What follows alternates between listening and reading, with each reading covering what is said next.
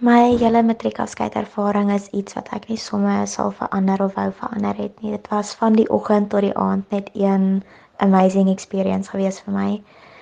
Um ja, selfs die vervoer na die matriekafskeid toe in die taxi het almal dit vir my so lekker gemaak.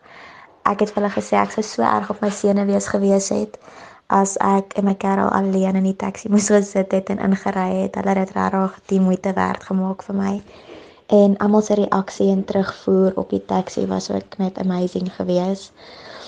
Mense sal nooit gedink het dat so 'n klein ietsiekie so groot impak op die dorp sou gehad het nie. Soos enige plek waartoe ek nou gaan, my haarkapper wat ook al almal het altyd iets te sê oor Kim en haar taxi en dis baie lekker om te kan hoor. Ja, dit mense ook laat besef dat jy jouself kan geniet en jy kan uitgaan en al daai lekker dinge op 'n budget. Dus niemand sou ooit gedink het iemand gaan met 'n taxi opdaag by die matriekafskeid rondom al hierdie grand Ferraris.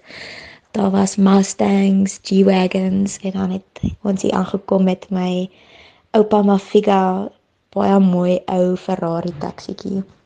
Ja, dit was een awesome ervaring geweest.